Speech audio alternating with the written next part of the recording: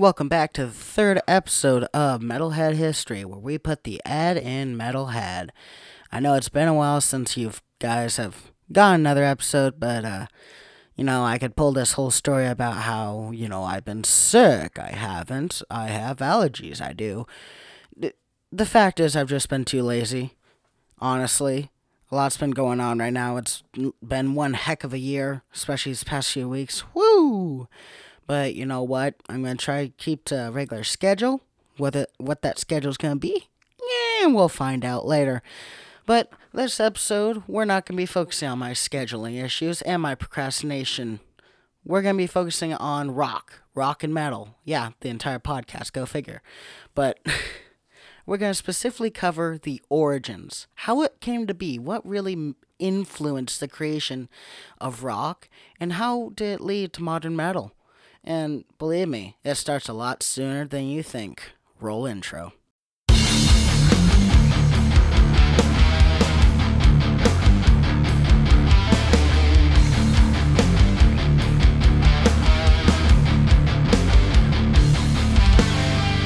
Welcome to Metalhead History. Ha ha ha.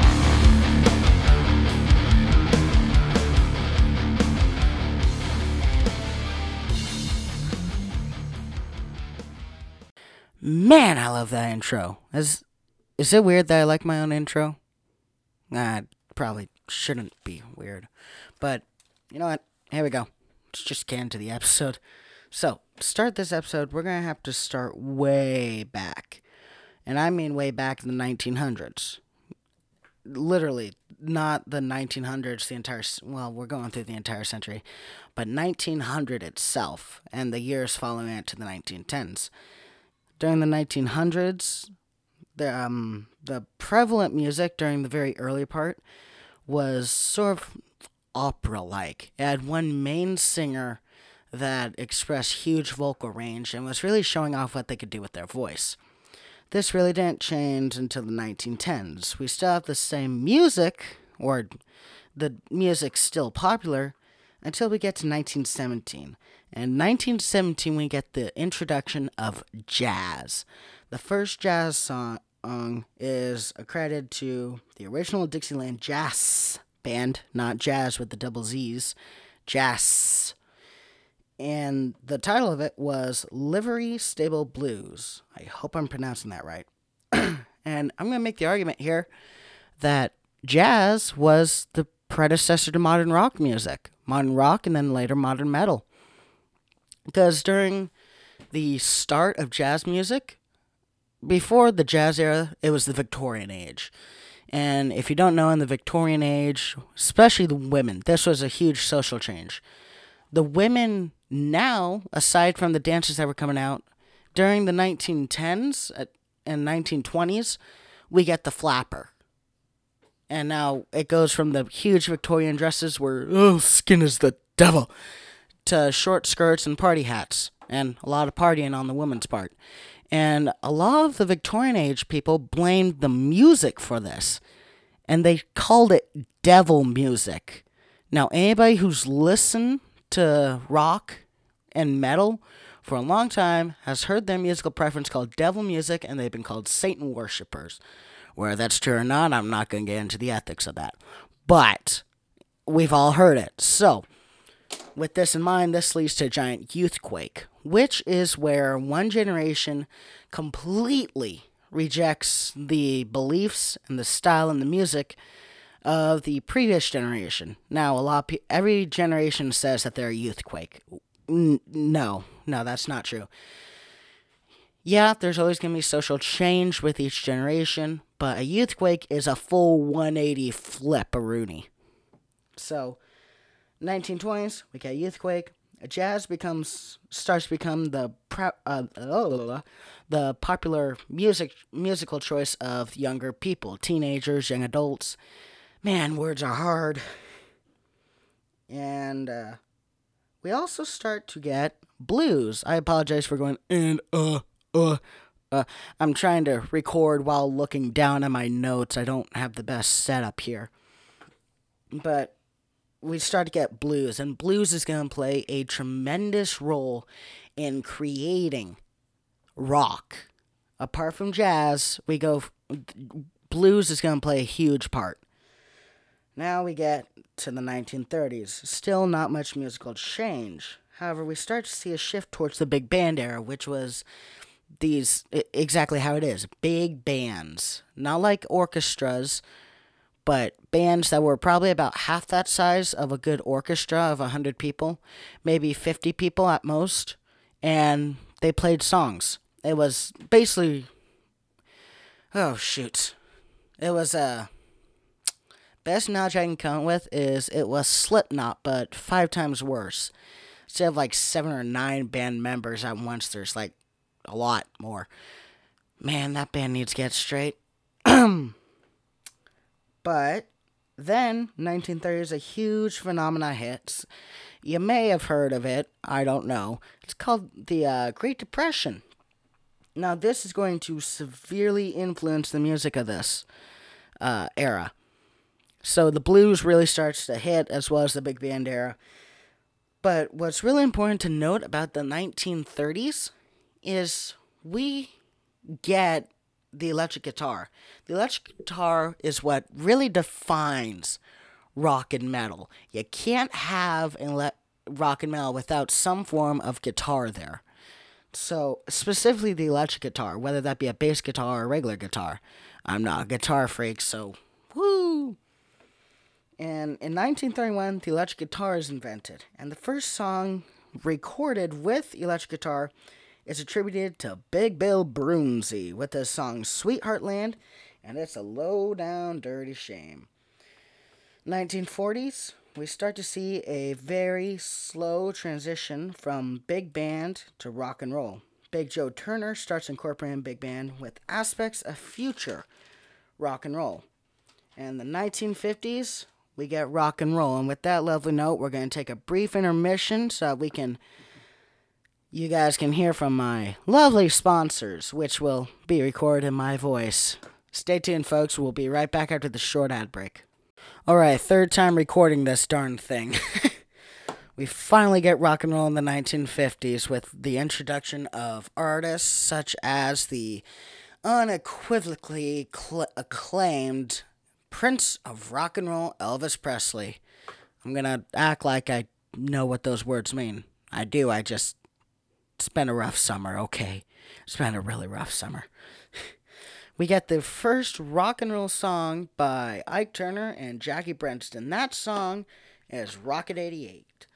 Now, in 1960s, we get a huge spike in rock and roll. The Beatles gain traction, which starts the British invasion, which those of you who don't know what the British invasion were, that's when a lot of British bands started coming over to the U.S. and making music, and most of the bands did pretty well there.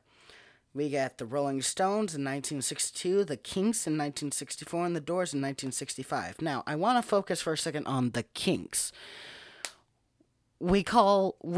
As mentioned before, our music is called devil music, right?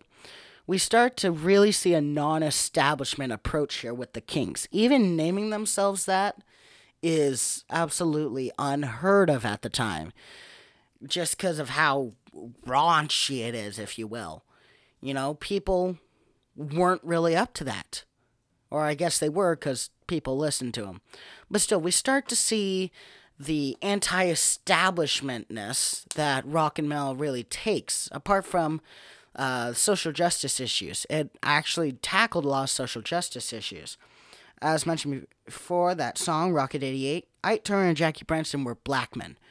Both of them were black men making headway. And so was jazz. Jazz was really a black man's music, or a black man's genre. I'm not being racist here, I'm pointing out facts. It was started by black men, and it really took off.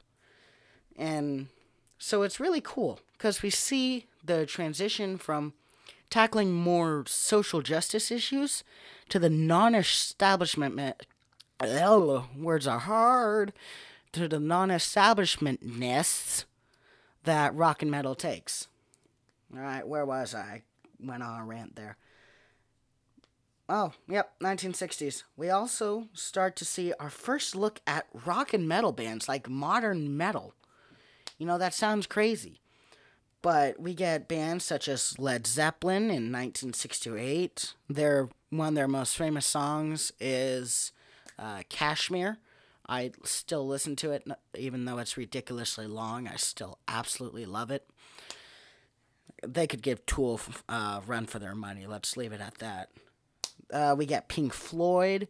You probably heard of them with Another Brick in the Wall. And then, how could I forget? 1968, along with Led Zeppelin, we get Black Sabbath. I mean, does that really need explaining? It's Black Sabbath. If you've been in the metal community long enough, you know who the heck Black Sabbath is. Jeez.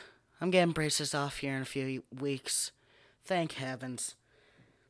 Alright, in the 1970s, we get a huge hard rock and metal boom. Led Zeppelin takes off, Pink Floyd and Black Sabbath both take off. We get bands such as Deep Purple, AC/DC, Queen, Lynyrd Skynyrd, The Ramones, The Clash, Electric Light Orchestra, Kiss, Blue Oyster Cult, Foreigner, Judas Priest, Blondie, Rush. All these bands that you've probably heard of, we get in the 1970s. The 1970s was the birth of rock and metal. And then the 1980s, hair metal takes off. Bands such as GNR, Poison, and Def Leppard really take the scene there. I grew up listening to hair metal. My mother listened to a lot of it. But after the 1980s, 1990s to today, we start to see a huge boom of metal artists. We see different genres. We see different styles. 1990, Nine Inch Nails came out and truly paved the way with industrial. Don't quote me on that. I haven't done my research on the industrial era yet. The industrial metal era, I should specify. But that's definitely going to be another episode. But for now, that's the episode day. Brief recap. 1900s, nothing happens. 1910s, we get jazz. 1920s, we get even more jazz. You like jazz? 1930s, it's not much change, but we do get the electric guitar. 1940s, we start to get the big band era and a slow transition to rock and roll. 1950s, we get rock and roll. Hallelujah! Puberty sucks. 1960s, rock and roll really takes off. 1970s, hard rock and metal becomes a thing. 1980s, we get hair metal. And from then on, from 1990s to today, there's been a huge spike. There's so many different subgenres and sub-subgenres and sub-sub-sub-sub-subgenres of metal and rock.